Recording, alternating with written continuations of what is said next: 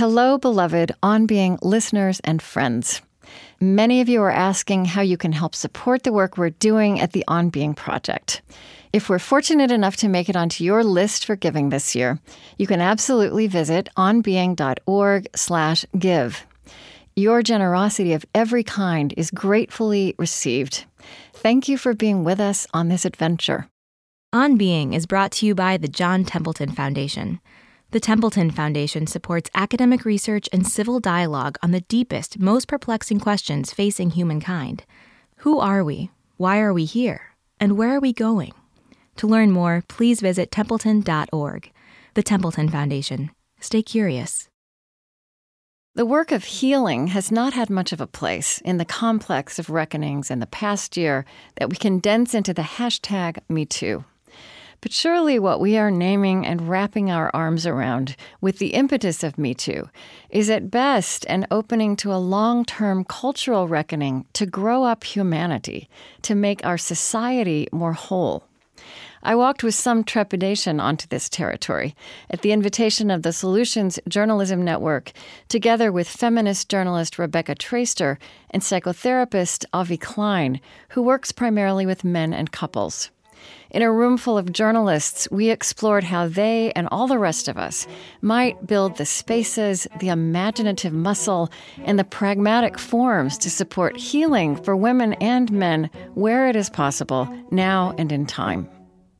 One of the reasons that it's very rare for women to coalesce in a women's movement in which that anger is about gendered inequality is that if you're going to look straight at and sort of acknowledge the inequalities on the table, what that means is disturbing some of the most intimate relationships in our lives. So it's partners and lovers and spouses, fathers and brothers and sons, and it's profoundly emotionally difficult to do that kind of assessment of unequal power within our most daily, intimate, emotionally tight relationships. When we've hurt someone, or we just don't really want to take it in all of the way. And in part, it's because it makes us feel so bad about ourselves, right? And there's a steadying that people need in those moments. I think about how I would try to help someone open themselves up. This isn't about you right now. This is about her, right? What it takes to feel solid enough to hear that. That's where I go. I'm Krista Tippett, and this is On Being.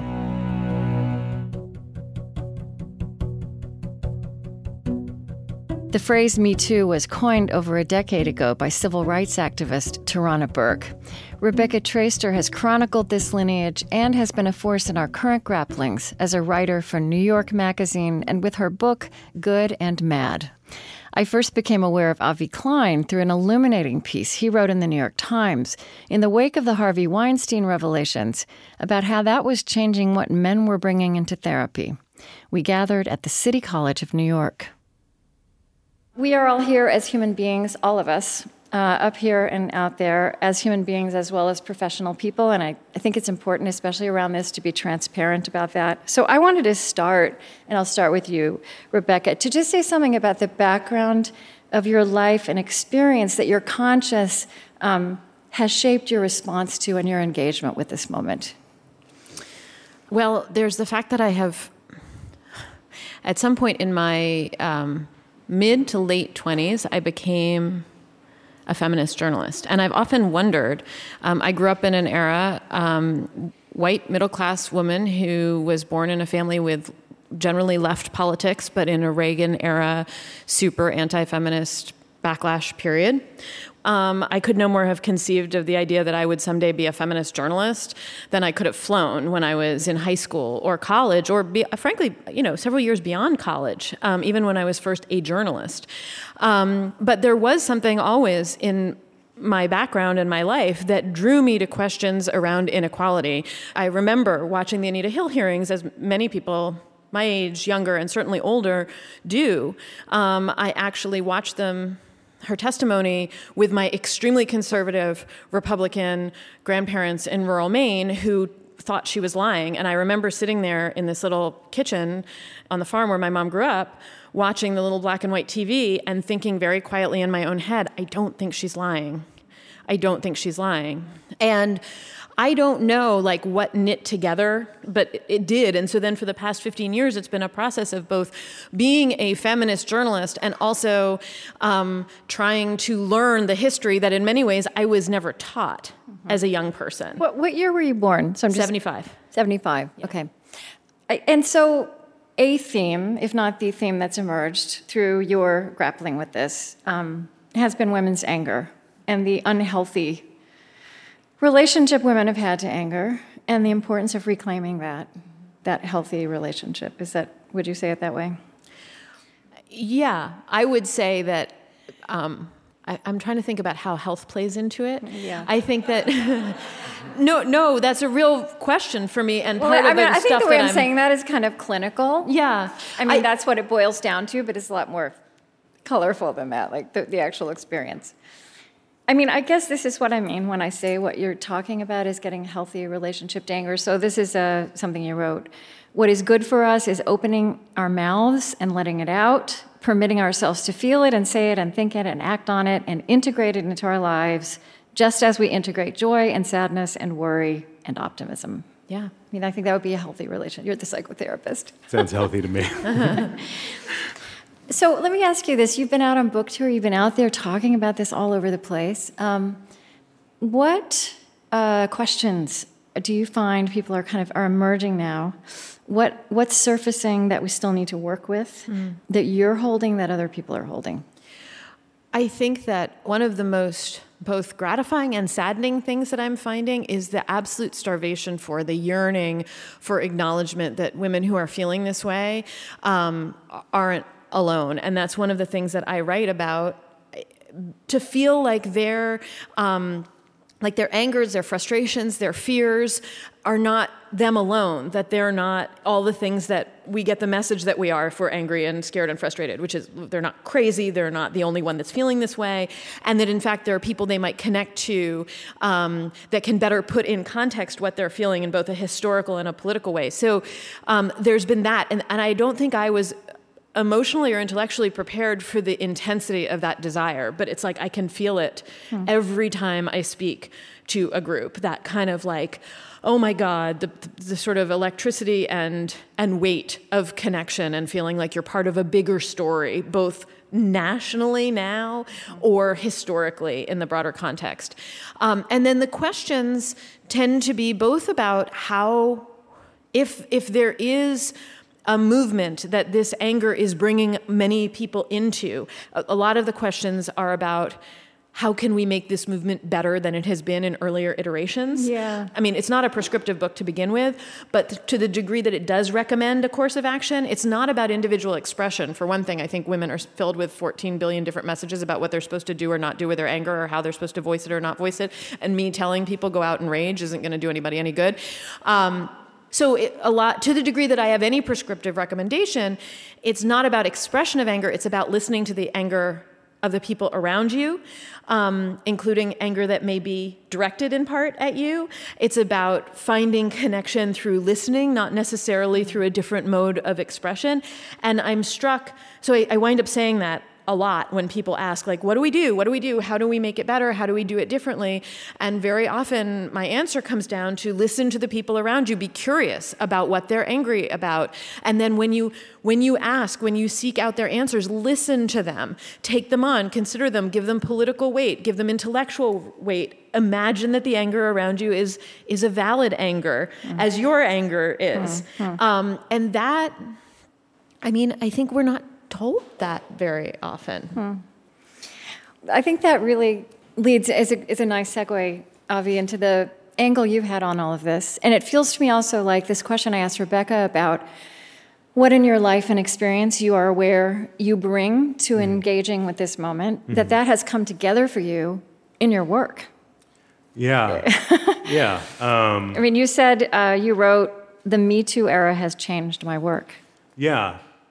I think in a very particular way, because, to make an unfair generalization, but for one of the differences in working with men than with women is women have spent a lot more time looking at themselves internally and talking about what's happening with their friends, and they have the vocabulary for it. And men sometimes don't. And so this moment has done them a favor in that way, in forcing them, in bringing up uncomfortable feelings that they were usually more, they're better equipped to ignore and avoid. So that, I think that's been the most palpable change, is it just sort of forced its way in. And I mean, you said, you mentioned many reactions you've had to this. You said among them, you've had the curious experience of tracking my own occasional defensiveness at female rage and wrestling with uncomfortable self-reflection. Yeah, I think about that a lot, and was thinking about it when I was listening to Rebecca speak, that I don't think I'm alone in when someone is angry, and maybe you personalize it, maybe it's not even directed at you, but it feels personal. There is this instinctive, impulse to pull away, and I don't want to hear it. Let me reject that. Mm-hmm. And it is just sort of the question, what if you didn't do that? What if you just stayed and opened yourself up to it? What would happen? And you describe men coming in, and you have said that you, at least in this piece, and I'd be curious if you think this has changed, but you've been discouraged by what you feel is a muted public reflection among men, and yet you've really been privy to private self-searching, and men coming into therapy and saying, raking over. And I've also had this conversation with male friends, like really just going back over their lives and asking, some of it is there something that's going to come back to bite me? Right? I mean, there's that, but there's also just a lot of what did I hurt people without meaning to hurt people? Mm-hmm. And you've said, men have said to you, am I a monster? Am I like Harvey Weinstein? Yeah. And anecdotally, it seems like it is starting to change. There was a man who wrote an op-ed recently in the Washington Post about witnessing a rape 40 years ago, and there's another thing in the New York Times recently where men are being more vocal, and I'm so heartened by that and admire the courage. But I think there is something about these private spaces. I think it sort of needs to happen that way at first, because you're opening yourself up to potentially a lot of anger and a lot of regret.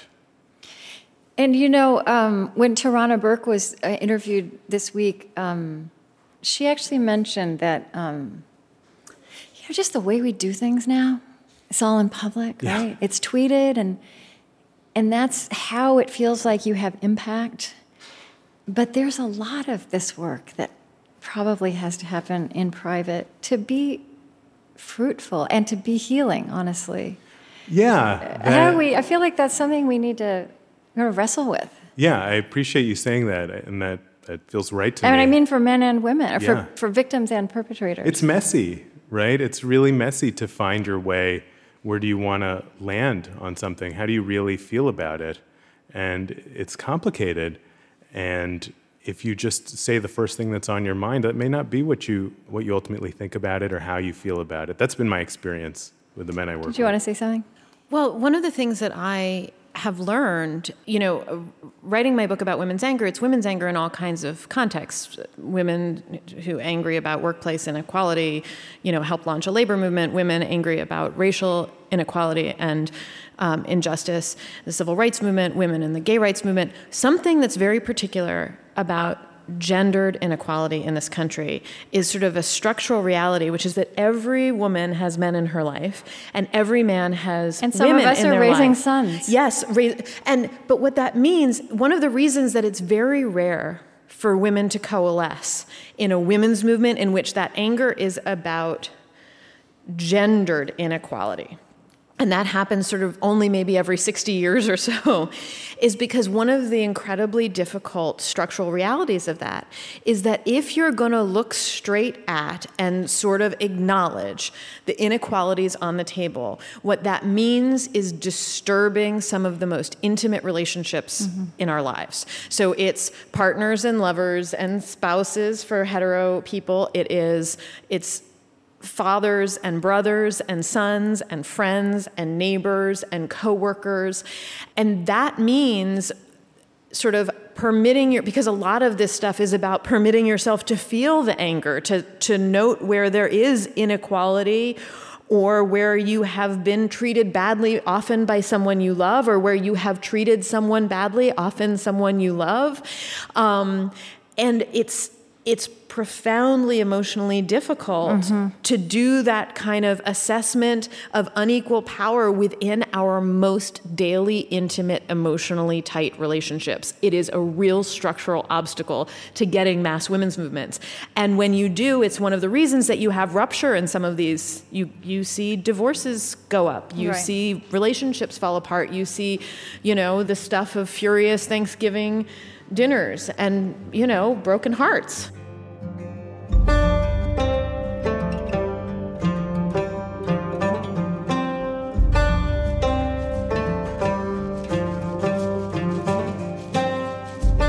I'm Krista Tippett, and this is On Being.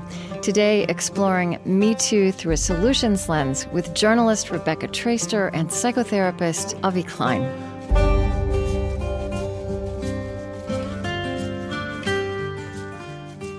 One thing that I've been thinking about so much in these last weeks also is that the spaces, I really don't want this to be about the Kavanaugh hearings, because, that was a moment, potentially a very historically significant moment, but it was a moment, and it awakened, it inflamed all of this that was already with us, and I felt like it as a canvas for that, as a place for people to project this real trauma. It wasn't worthy of that. It was so flawed as a lens on all of that. So if our private places is hard and our public place, and again, this may just be a question we put into the room, like how do we honor the private nature of this and find and create those spaces that can be worthy of how intimate this is and how important? Yeah, I guess I think about my own experience in my own work, and I'm thinking about men that I've worked with who have taken something out of our work together and then brought it into progressively more public spaces, into their relationships, but then how much work went into being prepared for that, working through their relationships with themselves first, and that it starts so small before you can get to a place where you can, because even to open up about these things is so potentially, it's destructive, it's opening yourself up to shame and humiliation and anger, and it takes a lot to say that's what I need to do right now. Our relationship, the integrity of our relationship needs that. I want to ask you about something you wrote. I want to ask you to explain this. Yeah. Shame is the emotional weapon that allows patriarchal behaviors to flourish. Yeah. I guess what I was trying to say there is that, and I would imagine there are other people who could say this more eloquently than I can, but there's a sense that I have with men working through some of the behaviors that they've engaged in and some of the attitudes that they've had, where the shame that they're really feeling, sadly, it's not about how they're treating women, it's about how they appear in the eyes of other men. So much of it is motivated by that, about saving face in front of your peers, your friends, your father.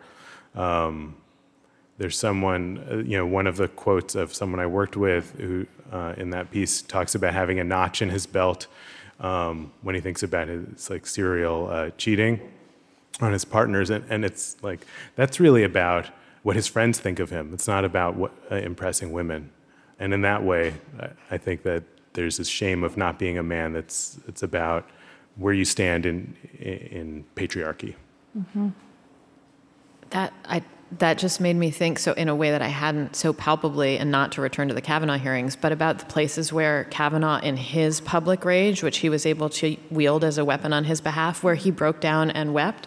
In part, it was like his dad and the calendars, right? That I hadn't thought of it that way, but what you just said made me realize that some of it, some of the apparent grief he felt, or perhaps shame, if there was shame, was about how his public, not necessarily about whether or not he may have done harm to Christine Blasey Ford or Deborah Ramirez, but rather that that this was about his standing. And again, of course, we've seen that amplified by those around him, this notion that he was attacked, that, that the person who'd been injured here was, in fact, the powerful accused man.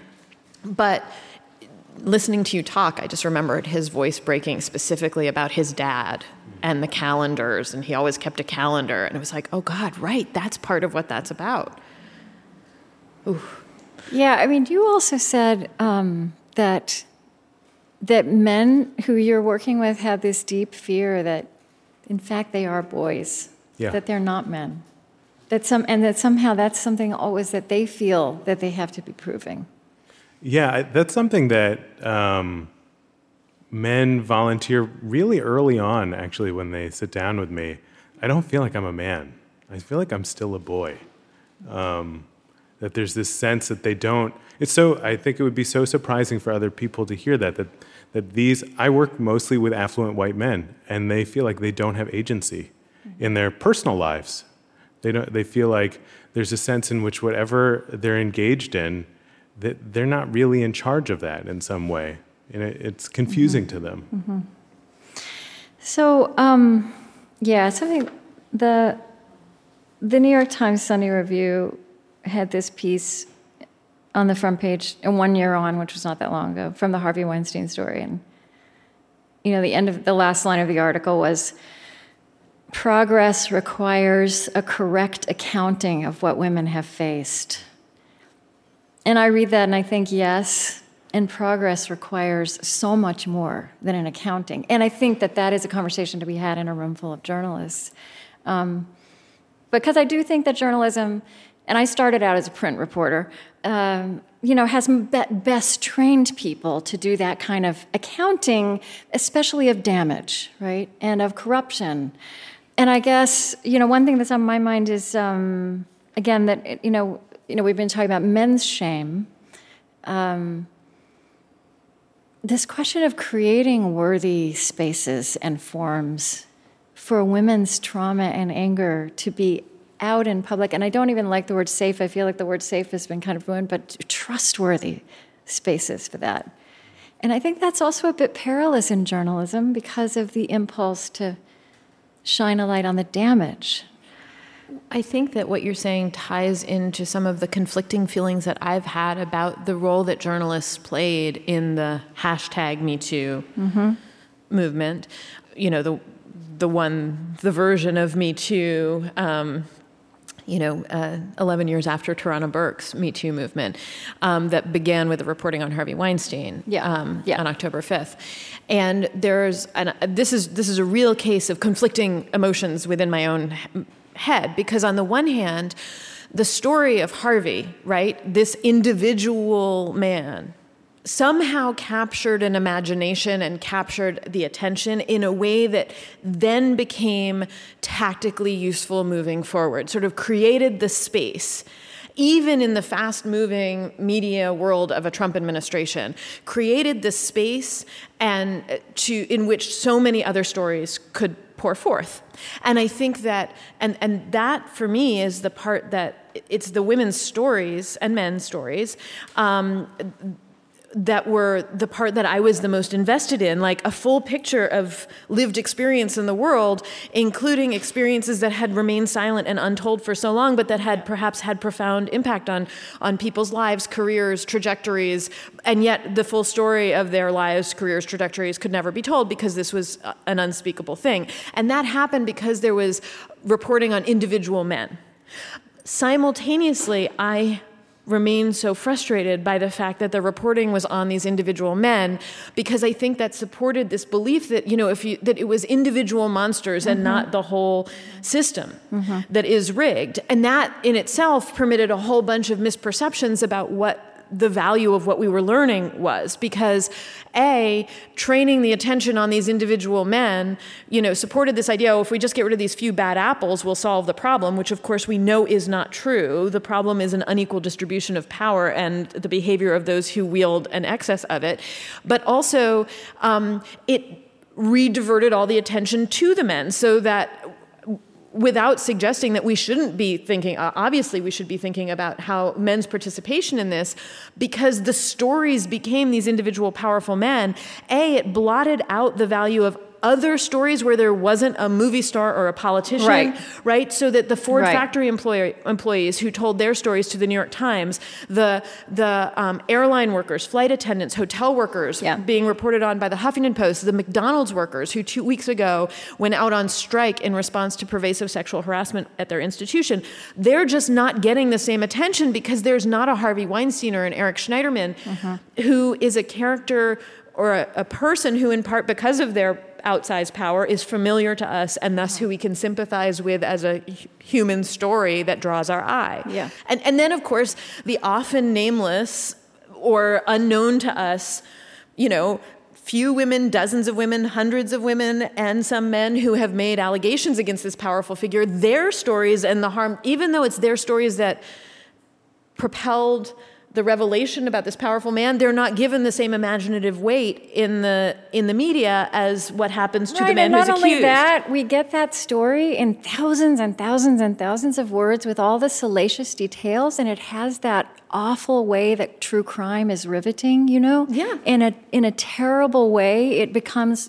perversely entertaining. Right. But I'm really torn on this because I also understand that to the degree that we were able to have this conversation, all these things that are simultaneously bad about the way this unfolded, the fact that it was only something that a mass number of people could focus on when it was white, wealthy movie stars.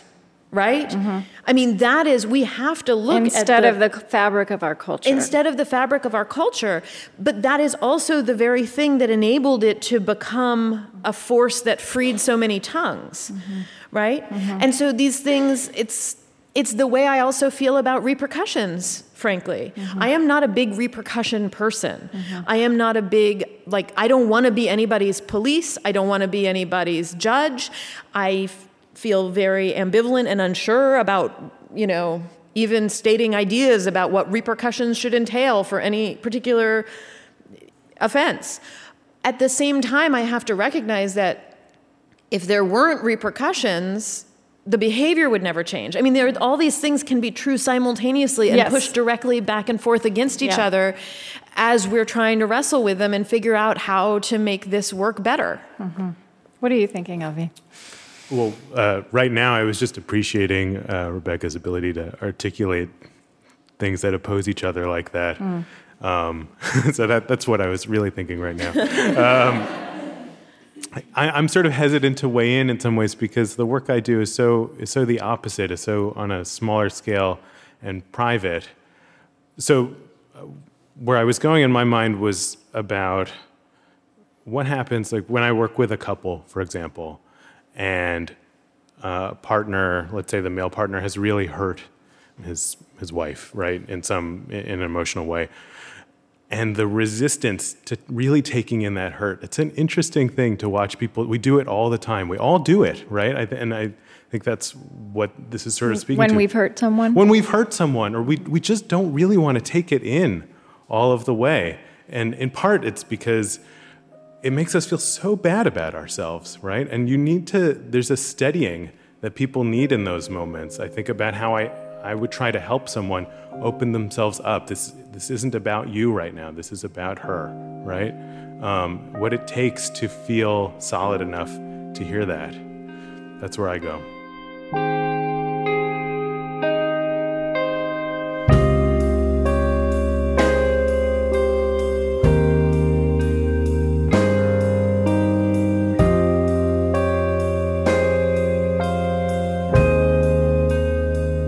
After a short break, more with Avi Klein and Rebecca Traister. And if you haven't visited our podcast feed lately, check out all the new occasional and bite-sized extras. In the latest installment of Living the Questions, I take up a question from our community about what civility actually means and whether it can be enough in a time like ours. This and more wherever podcasts are found. Support for On Being with Krista Tippett comes from the Fetzer Institute, helping build the spiritual foundation for a loving world. Fetzer envisions a world that embraces love as a guiding principle and animating force for our lives.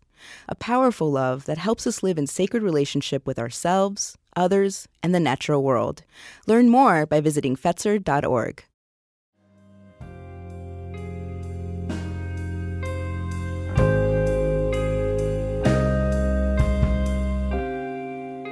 I'm Krista Tippett, and this is On Being.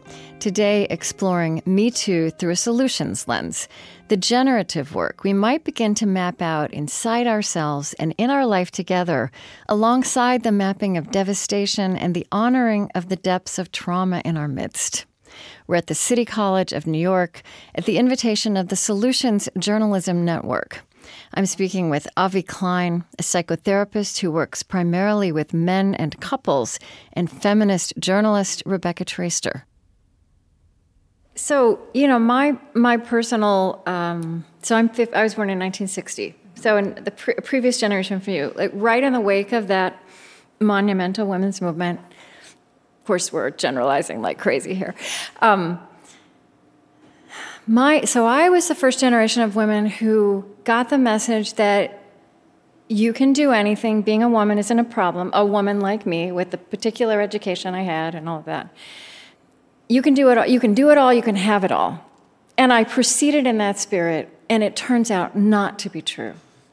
There was no template for how you do all these things, how you work and be in a relationship and parent and just be healthy.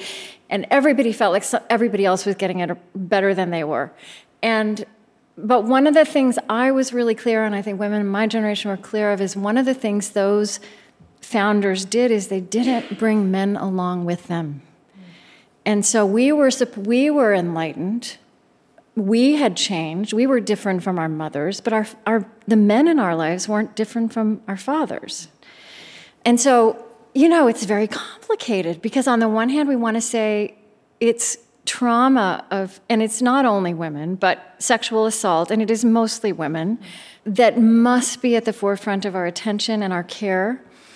And sometimes when you want to raise it, like, what do we do with men? Like, how do we move forward with men? That can feel almost like an affront. And I do think the move Rebecca was making a minute ago is we have to be doing a bunch of different things at once. Culturally, we're not so comfortable with that, right? We're all purists these days. Yeah. I'm thinking about, sometimes there's just a natural instinct for so many of us to take ourselves out of conflict. And I'm thinking about some of the men that I've worked with where they would, they just use language in tricky ways, right? Unintentionally, but they obscure what they're talking about. Right. So it'd be like, that thing that she's upset at me about, like, oh, when you cheated on her, right? Right? but I can't say that, right? If I said that, they'd leave. That's just how I'm feeling in the moment. But so what do you do? How do you let someone just sit in their own denial, right?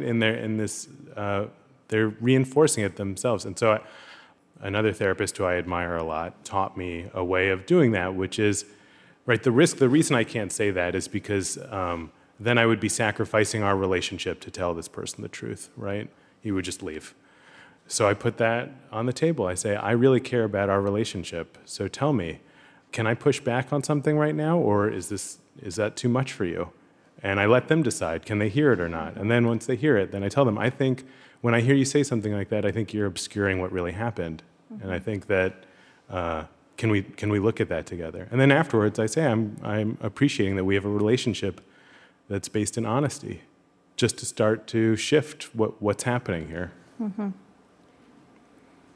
I'm bizarrely, for a big old man-hating angry woman, like I'm very manophilic. You're the one who right? told the world that you have a better sex life when you're angry. Yeah.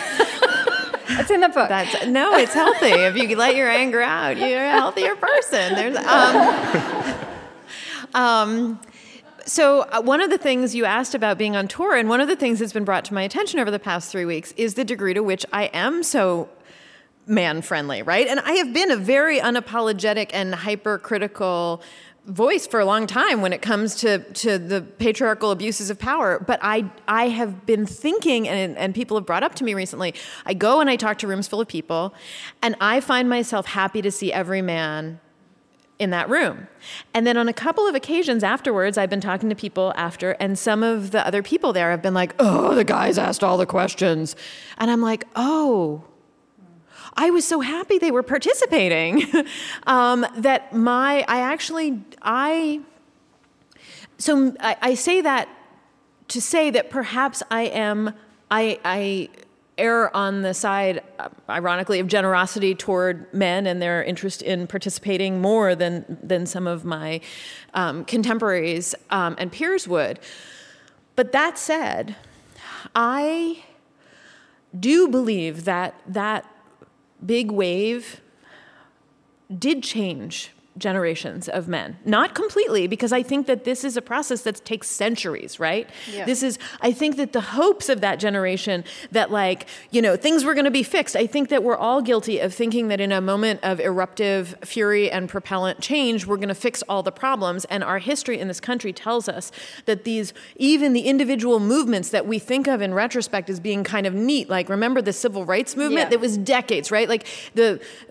I think that one of the difficult things about this moment that was also difficult during that second wave period is we're asking the world, we're suggesting that we're changing the rules of a game that most people are well into, halfway through, right? This is a really tricky ask. And the way we can think of it in the second wave is that we had a generation of people who had entered marriages, and especially sort of white middle-class marriages built around post-war investments by our government in creating a sort of idyllic white middle class. And those marriages had been entered into willingly and enthusiastically by men and women who expected marriage to entail a certain breakdown of responsibility, right? And both the men and women had gone into them eagerly, right? And then along came a social movement that exploded expectations. Well, the women were taking Valium, though. I mean, many of them were. Deep into those relationships, many of the women were taking Valium, in part because, of course, they were premised on a fundamental inequality and unjust organization of power. And so then came a social and political movement that exploded those expectations, that opened new doors, not just economically and professionally and educationally, but sexually. And suddenly, in the midst of some of those marriages, the rules and possibilities changed. And you found people, including men, who were like, wait, we did this together, and now you're telling me that I'm an abuser of a kind of power, or that I'm a patriarch, or that my behavior has been unacceptable, but in fact it was perfectly right. We're doing a version of that now, where we're changing the rules. We're trying to change the rules with the understanding that those rules have been set up and our norms have been set up in ways that are fundamentally unjust to vast swaths of people. And so we want to change them. But changing them mid-game means that some people who've been playing by them are going to be caught out at having violated rules they were born thinking they could play by. Well, and not only we're changing the rules by which the people who are right now at the peak of their power and leading our institutions were masters, okay? It's also like what we're talking about is the pace of human change, which is not only slower than we want it to be, but it's always uneven. Right. There are people who get there first, and there are people who take a long time, even for things that later just look so obvious. I think one thing I want to get to, which really flows out of this, is the question of, I don't really want to just say a space for apology and redemption. I want to say a space for change, right? I was listening back to a conversation I had with Desmond Tutu years ago, and he was talking about what happened in the Truth and Reconciliation Commission and how they did create this. They created a trustworthy, not just an honored space for stories to be told. And then he talked about how when in a setting like that, where the stories were held, the people were held spontaneously, because the people who had harmed them, sometimes grievously, right, murdered their families, had to listen, but creating the right setting for that, spontaneously they asked for forgiveness. And then something new, it wasn't, like he says, a moment of reconciliation is something that then takes generations, but there can be this moment of forgiveness that is the beginning of a lot of new possibility. So I think, how do we talk about redemption, or I don't want to say forgiveness, right? Just change, growth, and how, because it's not actually safe now, because we don't really reward people in general, but in this, for saying, boy, I was really wrong. Yeah, I'm thinking about what it typically takes someone, like to create a space where you can be open and vulnerable in that way, and the amount, typically, right, people need to feel pretty safe, and you have to have a lot of trust. And it's important to remember how hard that is to just create that. Even one-on-one with people, the amount of safety and trust before we ever, the people that I wrote about, by the way, it took them, oftentimes it was months. They'd say they were coming in for one thing, and we'd do that for a little while, and then they would share what was really on their minds, because they didn't know me, and they didn't know what it would be like. And that's just with one other person who is supposed to be non-judgmental, right? So what it takes to open yourself up and not know what you're going to get back, it does take bravery, it does take courage. It's important to remember that. Mm-hmm. And I do think, I think, in my mind, I think more about, maybe it's because of who I work with, but I think more about the apology than the forgiveness, right? That if you really... the asking for forgiveness. Okay, yeah, yes, yeah. Yeah. And that, but that it's almost like, I guess, without any incentive to be forgiven. Yeah. Because that's what you need, right? The person who's wronged. But what is the person who you've wronged, what do they need to hear? Yeah. And they need, I think, one, they need to know that you hold them in your heart, that you hold their experience in your heart. What you did to them, you're allowing yourself to imagine it, what it was like for them, I think is so important. And then, once you've let yourself imagine that, what did that do to you? Yeah. So I feel, Rebecca, that's like the journalism we need to develop almost a new muscle. Well, it would also have to better control for its own self-made audiences, because in part, I think about, again, my interest is in the stories of the women, or the mostly women, who are explaining and telling the stories of their lives fully, often for the first time. But that can't bridge that divide that Avi's describing, because if those stories aren't actually being heard by the people who've inflicted some of that pain, then it does give comfort to others, right? It provides some of that connection and network building amongst people who've shared those experiences and derive something of value from hearing those stories. But it doesn't accomplish that thing that I agree with Avi is the key to moving forward, whatever form that takes. And I'm very wary about, making any pronouncements about who needs to do what in order to gain this forgiveness. But I do think that I completely agree that the crucial part of the process is it being in part about the stories of those who've been hurt, and them being able to communicate one way or another to the people who hurt them, this is what it was like. And so much of what we hear from the men reflects a kind of lack of curiosity about what the experience of having been harmed in some way actually entailed, because it might not be the things that they're imaginatively guessing at and performing. And trying to figure out how to do that within journalism is very difficult, because you can't force people to read or listen to things they don't want to read or listen to.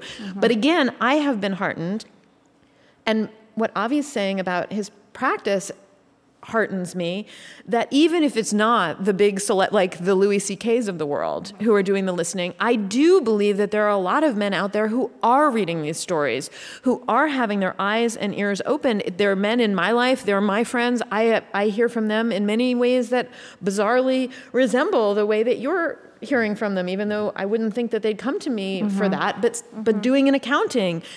What have I done? This is what I've done. And maybe they're looking to me for forgiveness, but I know that they're doing some work on this. Yeah. Just in the last few minutes, are there other questions or observations that you'd want to just surface, either one of you? I was just thinking about, as I was listening to you, about like why don't we want to listen? You know, like why do we push against it?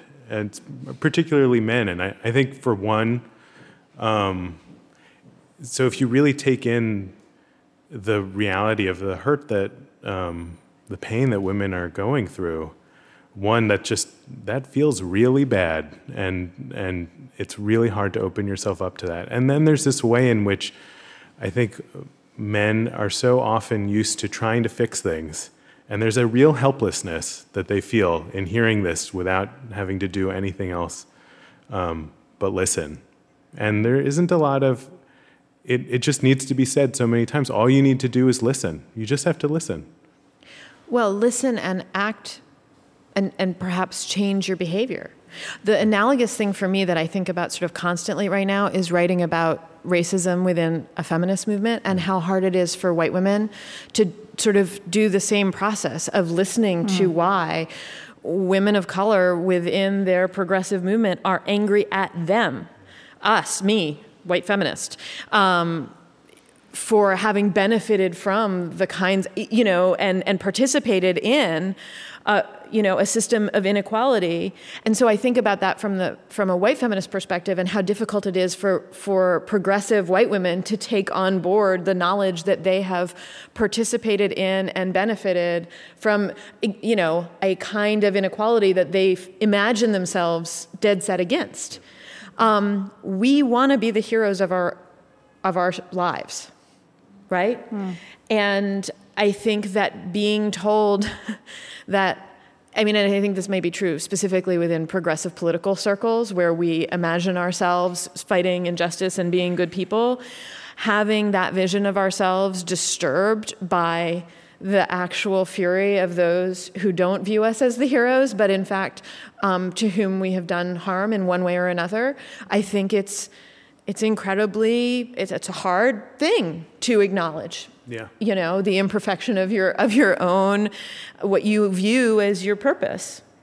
And this is not for 2 minutes, but women, some of us have those rules of the game we all played by.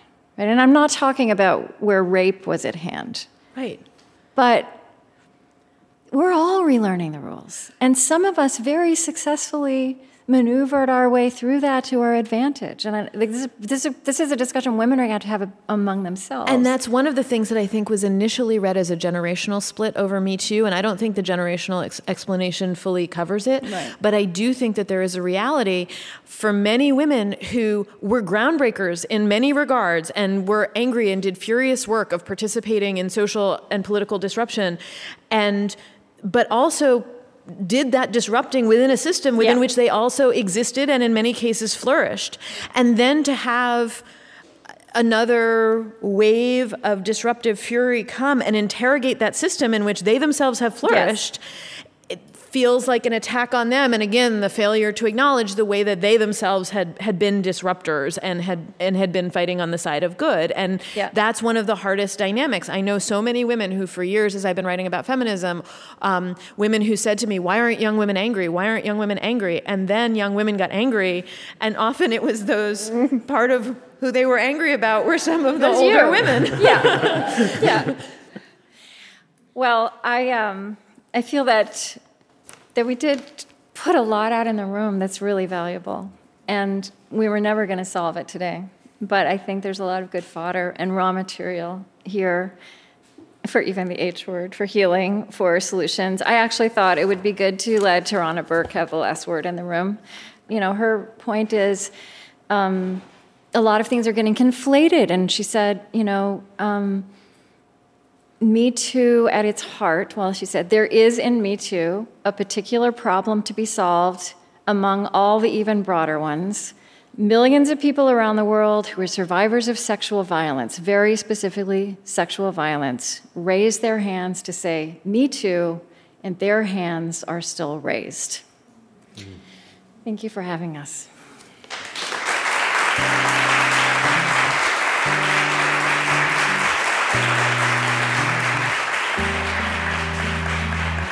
Rebecca Traister is a writer for New York Magazine and a contributing editor at Elle. Her books include Big Girls Don't Cry, All the Single Ladies, and Good and Mad, The Revolutionary Power of Women's Anger. Avi Klein is a psychotherapist and licensed clinical social worker. He practices in Manhattan. His 2018 New York Times op-ed piece was titled, What Men Say About Me Too in Therapy.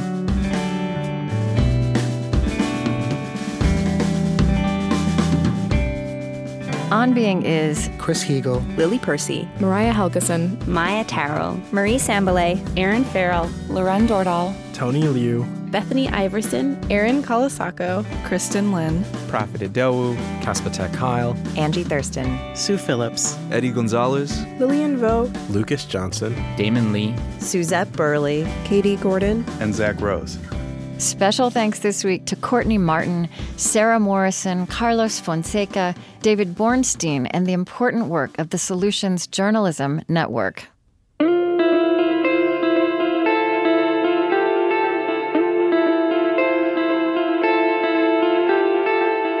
Our lovely theme music is provided and composed by Zoe Keating. And the last voice you hear singing our final credits in each show is hip-hop artist Lizzo. On Being was created at American Public Media. Our funding partners include the George Family Foundation in support of the Civil Conversations Project, the Fetzer Institute, helping to build the spiritual foundation for a loving world. Find them at fetzer.org. Calliopeia Foundation, working to create a future where universal spiritual values form the foundation of how we care for our common home. Humanity United, advancing human dignity at home and around the world. Find out more at humanityunited.org, part of the Omidyar Group. The Henry Luce Foundation in support of public theology reimagined. The Osprey Foundation, a catalyst for empowered, healthy, and fulfilled lives. And the Lilly Endowment, an Indianapolis-based private family foundation dedicated to its founders' interests in religion, community development, and education. On Being is distributed by PRX, the Public Radio Exchange, and is a Krista Tippett public production.